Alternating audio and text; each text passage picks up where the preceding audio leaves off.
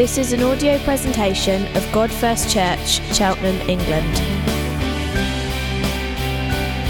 A community of Jesus followers, worshipping God first, proclaiming God first, and together living God first lives.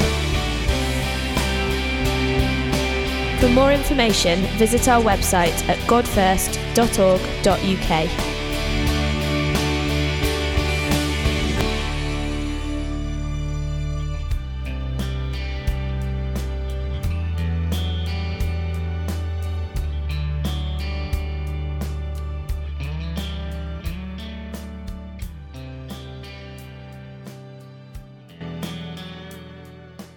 We're going to start a series called 3-2-1. Now, if you've been around church or been around God First for a while, you've probably heard us talk about 3-2-1.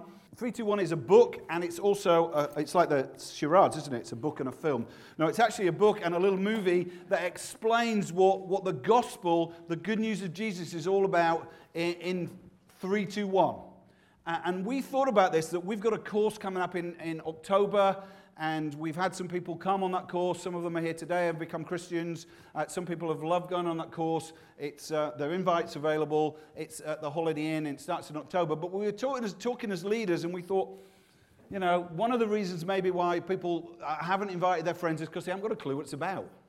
They don't really know what it's about. So what I want to do this morning is give you a little taster of 3-2-1. Now, if you're thinking of coming on the course, or you're thinking of inviting friends on the course and coming with them, obviously we're not going to fit in 3 Sunday morning talks, even though you know I'm long-winded. We're not going to fit in like a 5-week course. But what we want to do is give you a little taster of what it's about, so that you can invite people if that's what you want to do. But also I think it's going to do you good even if you haven't got any person to invite, because I think it's going to help you. If somebody said to you, what do you believe about Jesus? What do you believe about the good news of Jesus? The reality is I'd hope you'd have some idea where to start. And since I've been doing this course, and since we'll show you the video this week, but since we've been using the little kind of 2-minute video and the course, then I've actually got an idea of how I'm going to talk to people like Jesus. So I start off with talking about 3, and then I talk about 2, and then I talk about 1. So the 3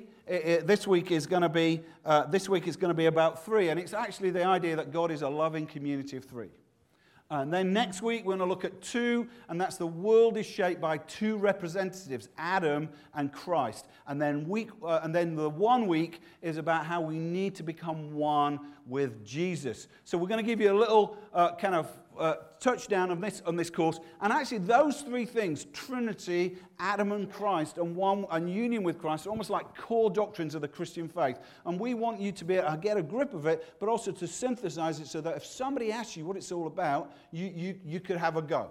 So that's what we're doing. Are you okay? You're good for that? Some people say, what happened to Exodus? That was last week. We're out of the promised land now. We're into the gospel. Okay, I'm just going to pray. Lord, I thank you for the truth of your gospel. Lord, in many ways, it's become so familiar to us. But Lord, it's so radically life-changing. Lord, I thank you for some of us here, for many of us here, Lord, that we've heard the good news about Jesus, and it's changed our lives. And Lord, we're committed as a community of disciples, of followers of you, to reach out to people that don't know you and tell them that God is not the God they've rejected, but a different kind of God, the God of love, that he's come in Christ to change the world, and that we can be united with him and joined in his family. So I just pray for this series. Lord, may it be really powerful and impactful in Jesus' name. Amen. Great. Okay, so we're looking this week at 3. I don't know if you've got a man drawer. Obviously, if you're a woman, you have a woman drawer. Woman drawers are different. I didn't want to explore that. But man drawers, if you have a man drawer, if you click man drawer, there's actually the most amusing sketch by Michael McIntyre, who actually, if he became a Christian, he would be the best preacher ever, wouldn't he? But, you know, there's a little sketch by Michael McIntyre called the man drawer. And he says, you know, there's a little drawer in the house somewhere where no one uses it. And you think, actually, I would like this man drawer. I want this man drawer. So you say to your wife and you say to your family, can I have this man drawer? And they say, what do you want it for? And you say, it's a man thing. I want this man drawer. And then what you do is you find that into the man drawer goes, well, okay, I got a screwdriver. I've got a screwdriver that, you know, but I'll put that in there. Into the man drawer it goes. And then you've got some keys. Some of them are keys that are relevant, and some are keys that are like keys from houses that you lived in, but you don't quite know what it is. And you think, but I can't throw a key away because who knows, it might fit a door somewhere. So what you've got in there, into the man drawer, go your keys. And then you've got lots and lots of like cables and leads like that used to fit equipment from years ago. And you've got the instruction manuals from the IKEA piece of furniture that you put up when you were a student. You think, well, I better just keep handling. So in they go, all into the man drawer. And you put all these stuff in the man drawer, and you think, well, it might come in useful sooner or later. Hands up if you've got a man drawer. Obviously, if you're a woman, if your husband or partner or your friend or your dad, let's not get into that. I've got a man drawer. In fact, I've been denied the man drawer. I've got a little man tray. It's a tiny, I kid you not, it's about the size of this. Quick plug, G1 it's invite, and I've got to put a little few buttons on, a few golf tees, a few stuff, and occasionally my wife looks at that and goes, you need to tidy this. And I think, I have got the smallest man drawer ever. But it's interesting, I think that we can do, after that, you're not going to laugh, that's the whole funny bit. Michael McIntyre watched the sketch much better than me. But actually, I think we can do this with faith. We can have the same idea with faith. We can have this kind of junk drawer for faith that you might think, okay, well, I've got some interesting questions about life and the death and the universe, but I don't know what to do with them, but I'll just put them in the man drawer. And my mom and my grandparents or whatever used to go to church and they got an old Bible, so in the man drawer it goes. And then you think, well, it's almost like you have foreign currency. Oh, and they'll know enough about foreign religions and other religions, other contemporary religions, so into the man drawer they go. And then basically you think, right, okay, it might come in useful sometime. All this kind of religious stuff might really become useful sometimes because, if something happens, I'm going to know what to think. So if there's a death or a tragedy in the family, you kind of go in the man drawer and you sort of start to root around and you think, I don't know what is it? There's like a big bunch of keys and you say, what is the key? What's the key to my solution? What is it? What's the answer to what I'm thinking about life and death and the universe, what I'm going to do that? And you think, I don't know where to start. And 3, 2, 1 is a way to say, okay, we're going to give you one of the keys. The key, by the way, is Jesus. If you hadn't guessed that, that's where we're going to go. But the key is Jesus. But actually, this is a great quote about Jesus. It says, without money, Phil Schaff's a historian, by the way. Without money, armies, or violence. I know Christian churches have done violence, but Jesus never did violence. Without army or money or violence, he conquered more millions than Alexander the Great, Julius Caesar, Muhammad, Napoleon. Without science and learning, he shed more light on the things human and divine than all the philosophers and scholars combined. Without training in eloquent speech, he spoke words of life such as were never spoken before nor since, and produced effects that lie beyond the reach of orator or poet. Without writing a single line, he set more pens in motion and furnished themes for more sermons, orations, discussions, works of art, learned volumes, and sweet songs of praise than a whole army of great men, both ancient and modern. This is Jesus of Nazareth. Time magazine occasionally runs a kind of man of the century, man of the year. And what happens is that there was I don't actually know if he made the front cover, but actually they said, vote for your man of the century, or vote for your kind of man of all time. And actually, Americans, because they love Jesus mostly, and they voted for him. And I don't know, did anyone know if Time magazine actually allowed Jesus to be the man? No, I don't think they did they? I don't know who they got. But he isn't going to be like this guy, is he?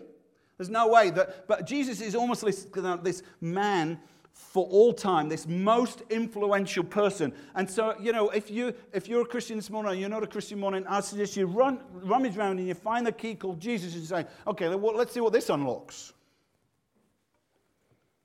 Let's read a Bible verse. When we do 3, 2, 1, it's more kind of themes and ideas, but because it's here this morning, I want to work through a Bible passage a little bit with you. So we're going to read John 1:1. You tend to get this read at Christmas, but hey, it kicks here. So let's read this. John, the disciple of Jesus, writes, "In the beginning was the Word, and the Word was with God, and the Word was God. He was with God in the beginning. Through him all things were made. Without him nothing was made that has been made. In him was life. We're singing about that. And that life is the light of all mankind. The light shines in the darkness, and the darkness has not overcome it. It's true that. The darkness has not overcome it. You might think, oh, the world is a mess. This light still shines. The true light that gives light to everyone is coming into the world. He was in the world, and though the world was made through him, the world did not recognize him. Yet to all who did receive him, to those who believe in his name, he gave the right to become children of God. Children born not of natural descent, nor human decision, or a husband's will, but born of God. The Word became flesh and made his dwelling amongst us. We have seen his glory, the glory of the one and only Son who came from the Father, full of grace and truth. Out of his fullness we've received grace upon grace. For the law was given through Moses. Grace and truth came through Jesus Christ. No one has ever seen God, but God, the one and only, who's at the Father's side, has made him known. Brilliant verses. Brilliant verses.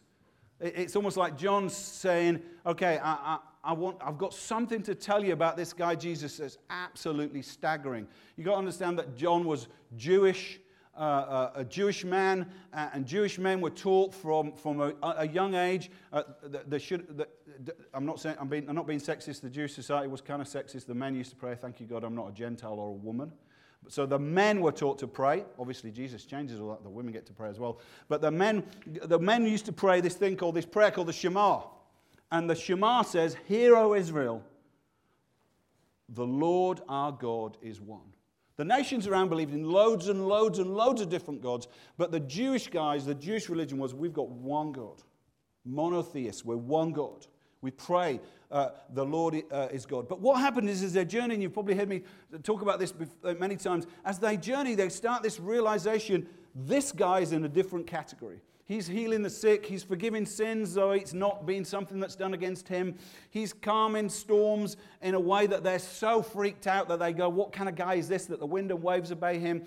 They're constantly processing the question, who are you? Who are you? Because they know he's not just an ordinary guy. Oh, there is a carpenter from Nazareth. He's not an ordinary guy, and they're processing that. One time, Jesus says to his disciples, who do you think I am? And one they say, well, you're this guy, John the Baptist, or you're an old prophet. And they say, well, come on, who is it? And Peter is like, kind of a bit of a loudmouth, puts his hand up and says, you're the Christ, the Messiah, the Son of the living God. And Jesus goes, brilliant. No one showed you that God showed you that from heaven. And they start to come on this journey. But even then, as the kind of pressure comes in and the Romans and Jews kind of want to take Jesus and crucify him, the pressure's coming on. They didn't quite get the reality of it. They thought, yeah, you're the Son of God. But actually, once the Romans are coming to kill us, then we're going to say, oh, I never knew the guy. Or they're running away, and Jesus is left on his own. He's crucified in the darkness on his own. Only the women who had guts to be there see him crucified. And then the next 3 days later, he rises from the dead. And he appears amongst them. One guy called Thomas is missing. We've got a lot of Toms in this church. I don't know what do people call the kids Tom? You know, because actually Thomas is renowned for not quite being a trusting guy. I'm looking at one of my elders over here. You know, he's the kind of, they call him Doubting Thomas, whatever. But Thomas isn't there, and he says, no, I don't believe that this guy's God. I don't believe he's risen from the dead. No way. And he says, unless I put my finger, and there's a picture behind us, unless I put my finger in the print of the palms, unless I put my hand in the side where the spear went down, I'm not going to believe it. And Jesus is amongst them, and he sees, hey, Thomas, come on over. Before he's had a chance, Thomas never gets his finger in the print and never gets his hand in the side. He falls on his face and says the Shema, my Lord and my God. Hear, Israel, the Lord your God is one. And now he's saying, you are him. You are the God. You're the one God. It's an incredible, radical journey. And John picks up that in his gospel. He starts with these words. In the beginning was the Word. He doesn't tell you who it is, but he does tell you pretty much sooner on. In the beginning was the Word, and the Word was with God. And I guess every person that read that would have thought he's referencing back to something. Because I don't know if you've ever turned up late in a movie. Or you actually, it doesn't tend to happen when you go to the cinema. It tends to happen when you got that boring evening and you're flicking through TV and you kind of think, there's a movie on, and you've missed the first 15 minutes. and you think, well, it looks okay, and I'll watch it. And we can feel like, oh, I'm trying to catch up with the story, I'm not quite sure what's going on. And missing the beginning is quite important. And we can feel like with Jesus, you know, the story's been going on a long time. We've had the Exodus and we've had all this other stuff and the world's been going on a long time. And then halfway through the movie, this guy Jesus comes in and says it's all about me. And you think, well, what was all that bit about? And John says, no. He was there at the beginning. He makes this statement straight out of the first verses of the Bible. In the beginning, God. In the beginning, God. Now, it's interesting, if you ask people today what was there at the beginning, they might not say God. They might not say God. If you said, what was there at the beginning of all things, I think less and less people would say God. Some would, but less and less would say, in the beginning, God. I mean, it was for a long time, it used to be the feeling that the universe was eternal.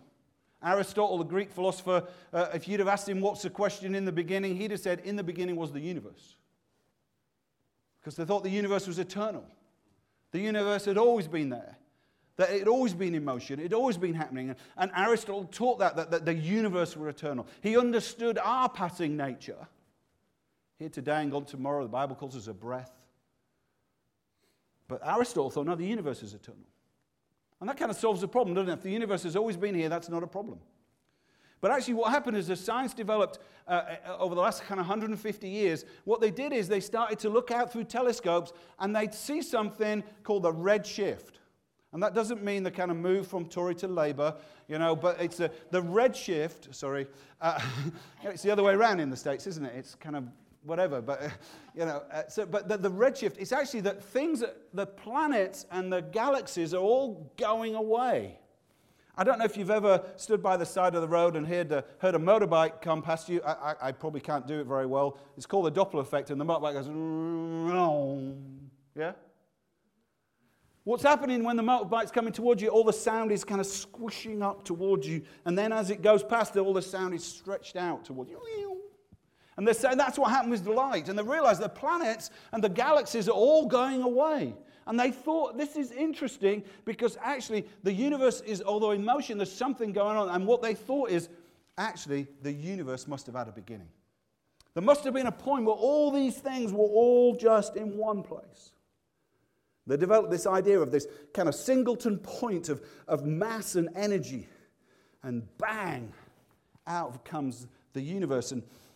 But the big question and the argument is that it's called the Kalam argument. Kalam is actually just means, it's Arabic for logic. So this was thought about by the Arabs in the 11th century. They just said the obvious, everything that has a beginning has a cause. Everything that has a beginning has a cause. Now it's interesting, you might, if you're a parent, you might try this with your kids. Everything that has a beginning has a cause. So you go into your kid's room and you say, this room is a mess. Why is it a mess? And they go, I don't know. Why is there stuff all over the floor? I don't know. I mean, we are constantly breaking stuff in our house. I think Damaris has got a little bit of glass breaking thing. I broke a glass yesterday. It's all around the kitchen floor. You know, and it's not like, whoa, the glass just fell off, didn't it? It wasn't my fault. I always say, stupid person left it there. You know, it's never my fault. But you know, bottom line is we're looking for the cause. Everything that has an action has a reaction. That's what Newton says. Everything that has a beginning has a cause. And we're saying, but actually, so we're saying, okay, we need a cause here. If the universe is going to exist, we need a cause. What could that cause be? What does our world say? No cause. Nothing. There's no cause. There's nothing. And we actually got this bit of a cheat going on, actually, where they say, actually, the universe is just multiple universes. The multiverse. It's just kind of been this big bang and expand. I mean, it's quite handy, isn't it? You push it back beyond the nothing. But actually, our society and science, I think, and probably some of you are cleverer than me to say, hey, you're really simplifying it, and I am. But the truth is that I think that the bottom line is saying, well, what's the cause? You've either got a choice, it's God or it's nothing. But here's some questions that might be interesting, and we'll dig into these a little bit more in 3 to 1. Let me just race through them. Okay, how do you get something out of nothing? How do you get something out of nothing? It's funny, people laugh, don't they, if you say, I believe in the virgin birth. They go, what? How can you have a Jesus born without a guy? You know, it doesn't work that way. You believe in the virgin birth? You must be stupid. Lots and lots of people say they don't believe in the virgin birth, but they believe in the virgin birth of the universe. Like, there's no man, no woman. There it is. How do you get something out of nothing? That is a big jump. That's a big jump. How do you get something from nothing? How do you get atoms and matter and energy and space and time from nothing? Okay, let's assume that you can get all that from nothing. The next big question is, how do you get order out of chaos? So if you go back to your kid's bedroom, they say, I'll tidy it up tomorrow. I'll tidy it tomorrow. Now, what they're really saying is that out of this chaos, order will just happen. It just will happen. They'll play on their PlayStation, and then the order will just happen. But we all know there needs to be an input of energy. Obviously, that's a strange concept. It's even a strange concept for guys when they're tidying their man drawer. You know, an input of energy that to create order out of chaos. But actually, what people believe, or what scientists believe, is actually we set this big explosion at the start of the universe, and bang, and out of it doesn't come disorder and chaos. What comes is order. Suddenly we've got elements and compounds, and we've got planets and stars and galaxies, and order comes. And you look at the order of the universe. How can you look at the order of the universe and not think, this is something that's ordered not by chance. This is ordered by someone who's ordered it. I mean, in fact, and I know again it's a simplification because I can't do the maths, but the second law of thermodynamics says that everything tends to disorder. Unless you put some energy into the system. Everything's mixed up. But yet what we believe, and we can't walk around in our world and say, there's order has come out of chaos. What about this big jump? The jumps get bigger, by the way. I know the first one, something out of nothing feels a big jump. But actually that gets bigger. What about life from lifelessness?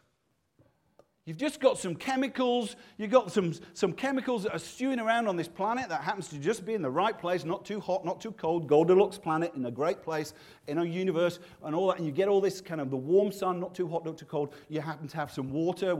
Let's bring that from a meteorite. We'll get some water, mix it up. And then we get this kind of stew of chemicals and stuff. And then lifeless stew, and then suddenly life. Now, I know there's in-between stages, and people say, what about viruses and stuff? But the bottom line is that to have life, you have to have this thing called DNA. It's like this code at the middle of cells. When cells started to get a nucleus, they've got a fancy name for it, I won't do it. But, when cells start to get a nucleus, in the middle of the nucleus is DNA. When I was a kid at school, we used to draw a cell, and you draw a circle, and you put the membrane, and then you draw another circle, the nucleus, and then that was it. That was it. Your work was done. People doing A-level biology now go, whoa, there's a lot more going on. But right, you get in the middle, and there's this DNA. Now, I don't know about this, but, and some of you know a lot more about codes than others in this room. But, I know that the reality is that to have a code, you have to have a code writer, right? And you have to have a code reader. But here we're saying that not only have we got life coming out of nothing, we've got this code that makes life like it is, the diversity and vibrancy of life, and we've just got this code, and it just happens to be there, and it just happens to know when an organism's growing in its mother's womb, it knows exactly what to do. That's a big jump, eh? One more. What about this? Consciousness from chemicals. Who's felt love ever? Sorry, it's just a myth. It's just chemicals, guys. It's just chemicals. There's no such thing as love. It's just chemicals. And who's aware that they exist? I mean, I was going to say I could slap someone, and then I realized, no, that wouldn't work, would it?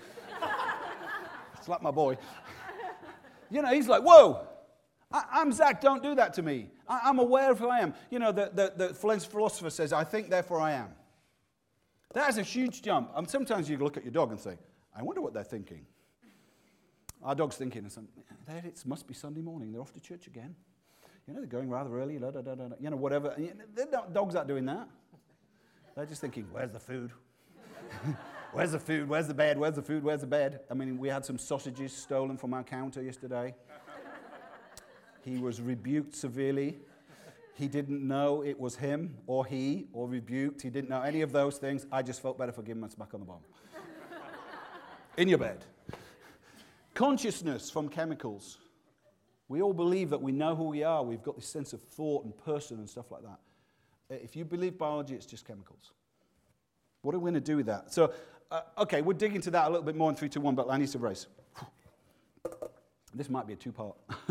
Okay, but so what we believe is if there's nothing at the beginning, Richard Dawkins, who's an atheist, says this: the universe we observe is precisely the properties we should expect. Is if there's at the bottom of it, there's no design, no purpose, no good, no evil, nothing but blind, pitiful indifference. If you think there's a thing called good and evil, and you believe that the universe happened by natural means, you're wasting your time. There's no such thing. There's no such thing as good and evil. It's just chemicals. Do what you want.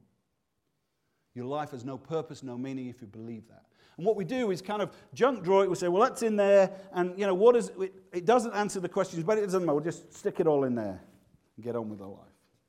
Maybe we'll get to maybe this. We'll run through this quick. In the beginning, God. God created the heavens and the earth, says Genesis. John talks about God. He says, through him all things were made, and without him was nothing made that has been made. In him was life. The big question is, which God? Which God is this? Which God? I mean, I think it was Ricky Gervais. I don't know how he, a guy from The Office.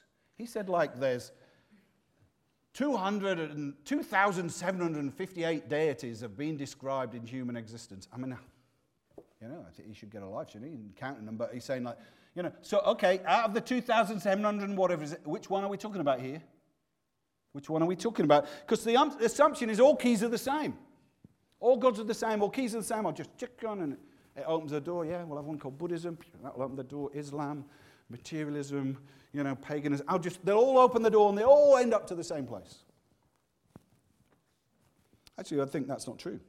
What about if God at the beginning was an almighty power? I've done a small g, so that should give you a clue to the question. What if God was all about power? Think about what that God would all be about. Christopher Hitchens, who died recently, who would describe himself as an anti-theist, he said this: belief in God is a totalitarian belief. It's like belief in a Führer, dictator. It's the wish to be a slave.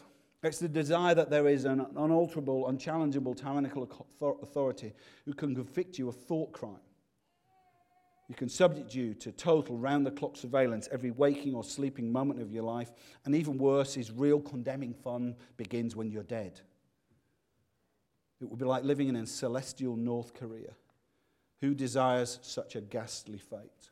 His idea was if God's all about power, all he's going to be interested in is watching what you're doing. All he's going to be interested in is checking what you're like. Now, I just want to confess, I've got a bit of a bad relationship with speed cameras.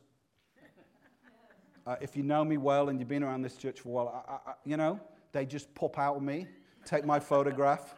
I'm highly photogenic when it comes to speed cameras. But I don't know if does anybody love a speed camera?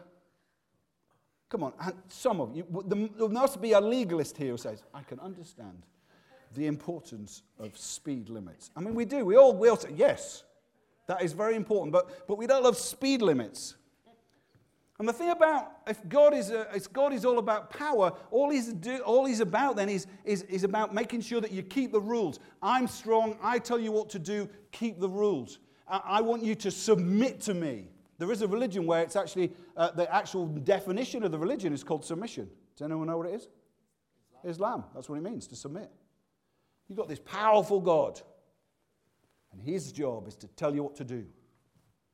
The best that can happen is they let you off. You get a speed awareness course. And you feel, I'm so grateful for the speed awareness course.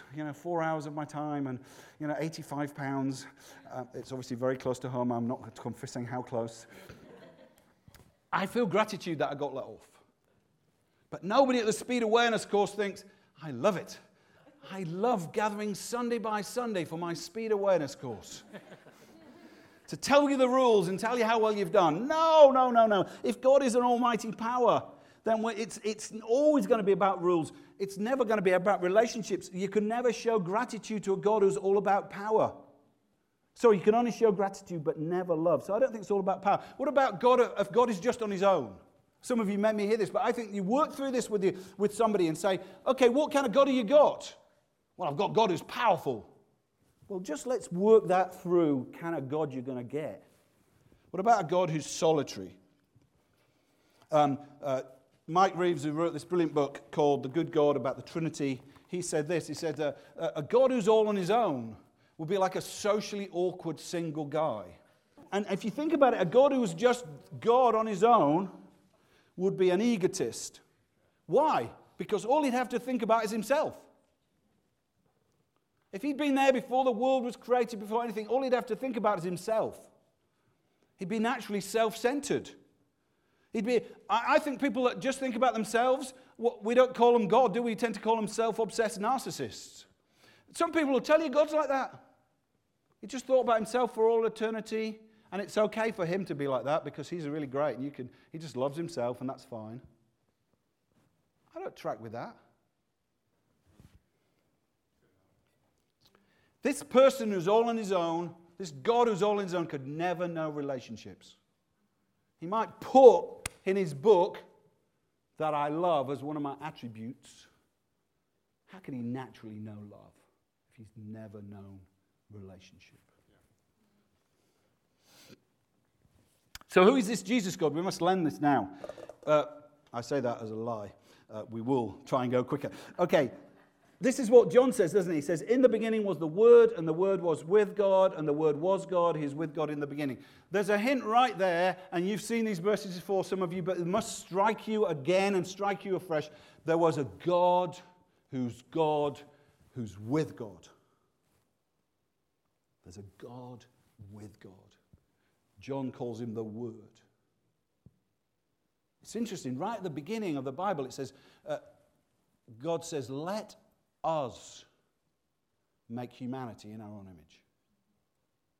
There's an us right at the beginning. Interesting that John goes on and gives us a much better illustration, this kind of, who's this Word? With God, with God in the beginning. What about this one? John 18, further down, if you read down, it says, Jesus Christ. No one has ever seen God, but God, the one and only, who's at the Father's side, has made him known.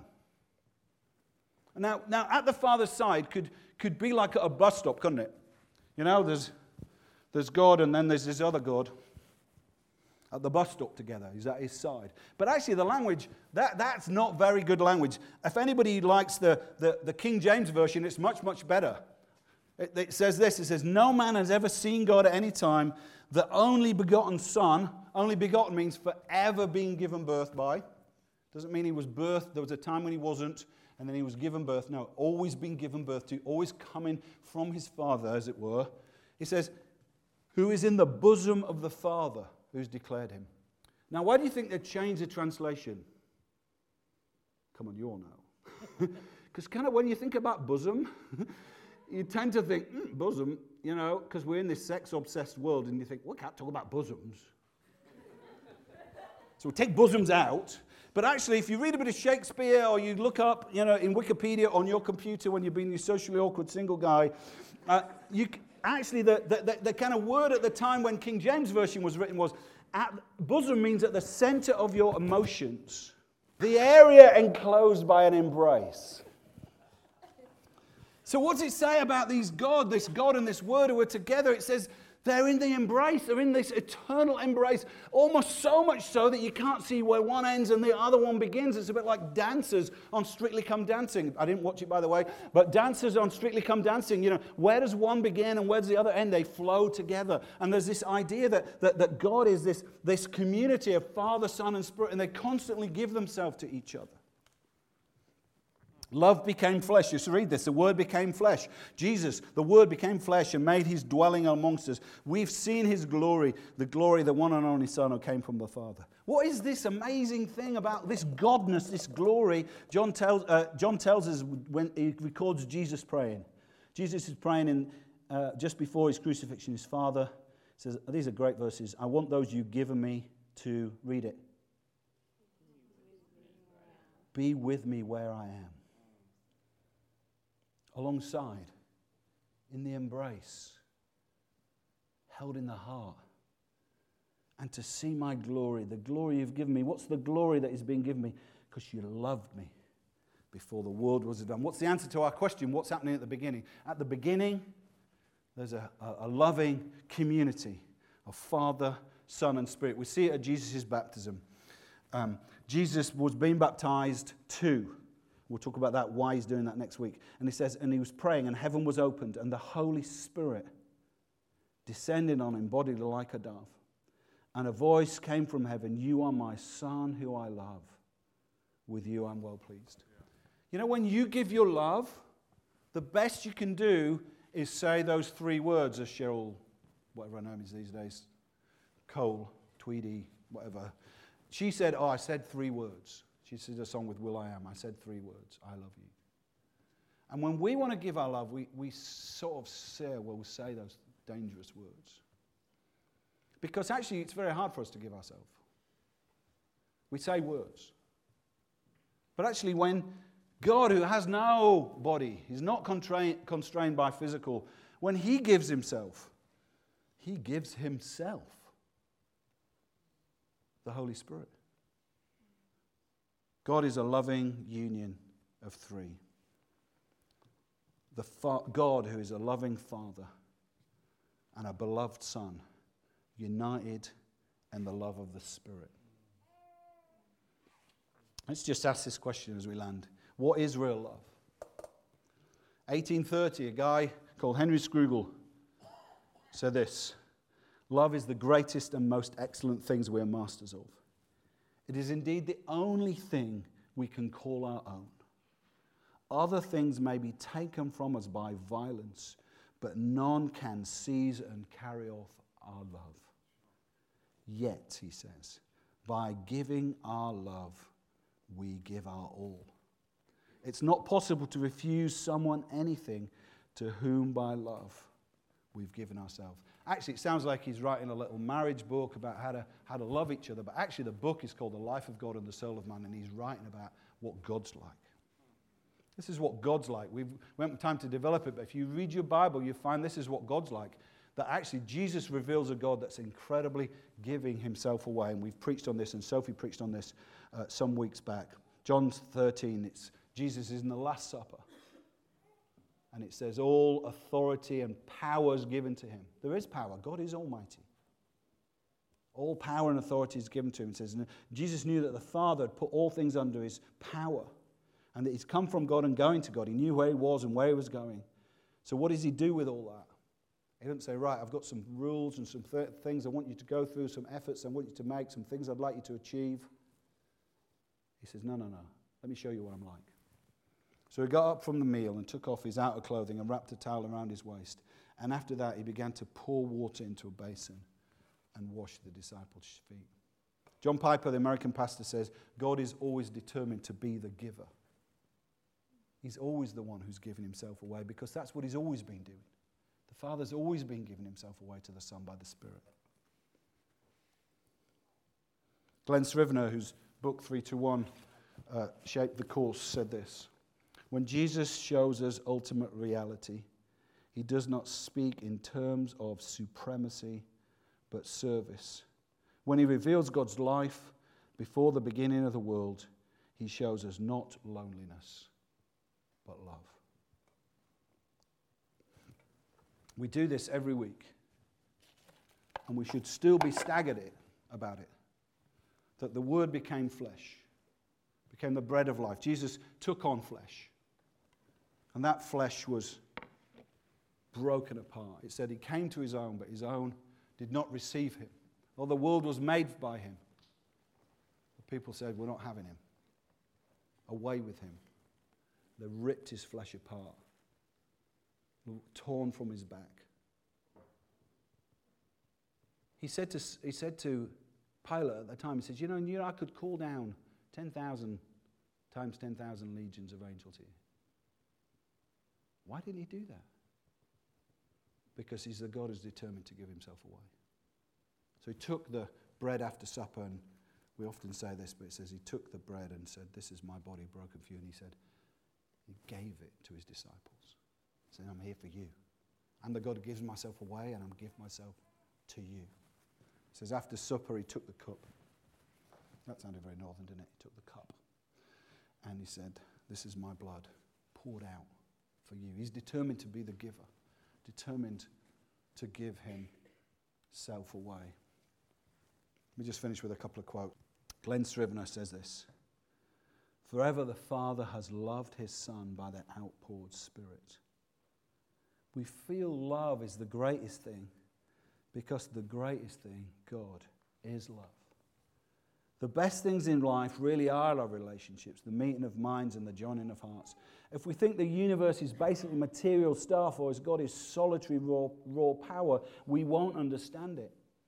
But if we let Jesus, God's Son Jesus, show us reality, we realize that the God who is three in one makes sense of everything we value: relationships, goodness, truth, beauty, and love.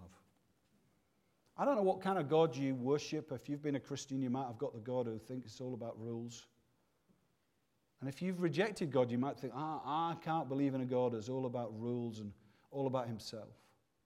But we've got a God who's revealed in Jesus, who's all about giving himself away, all about pouring his love into you.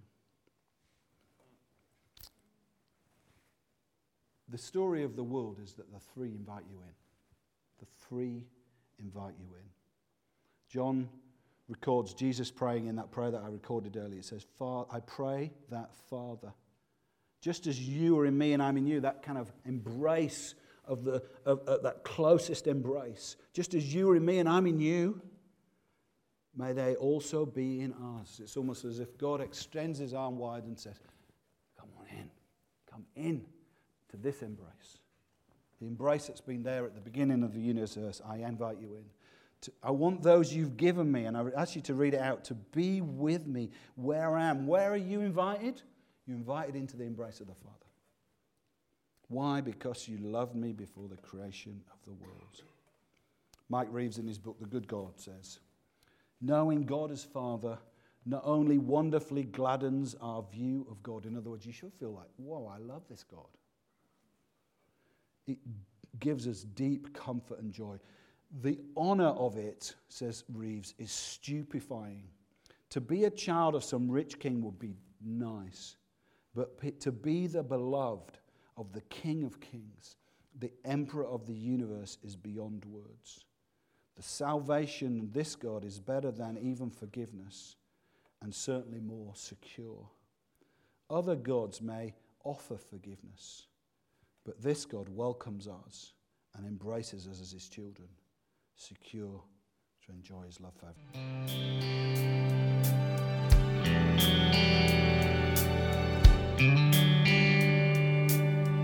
For more information, visit our website at godfirst.org.uk.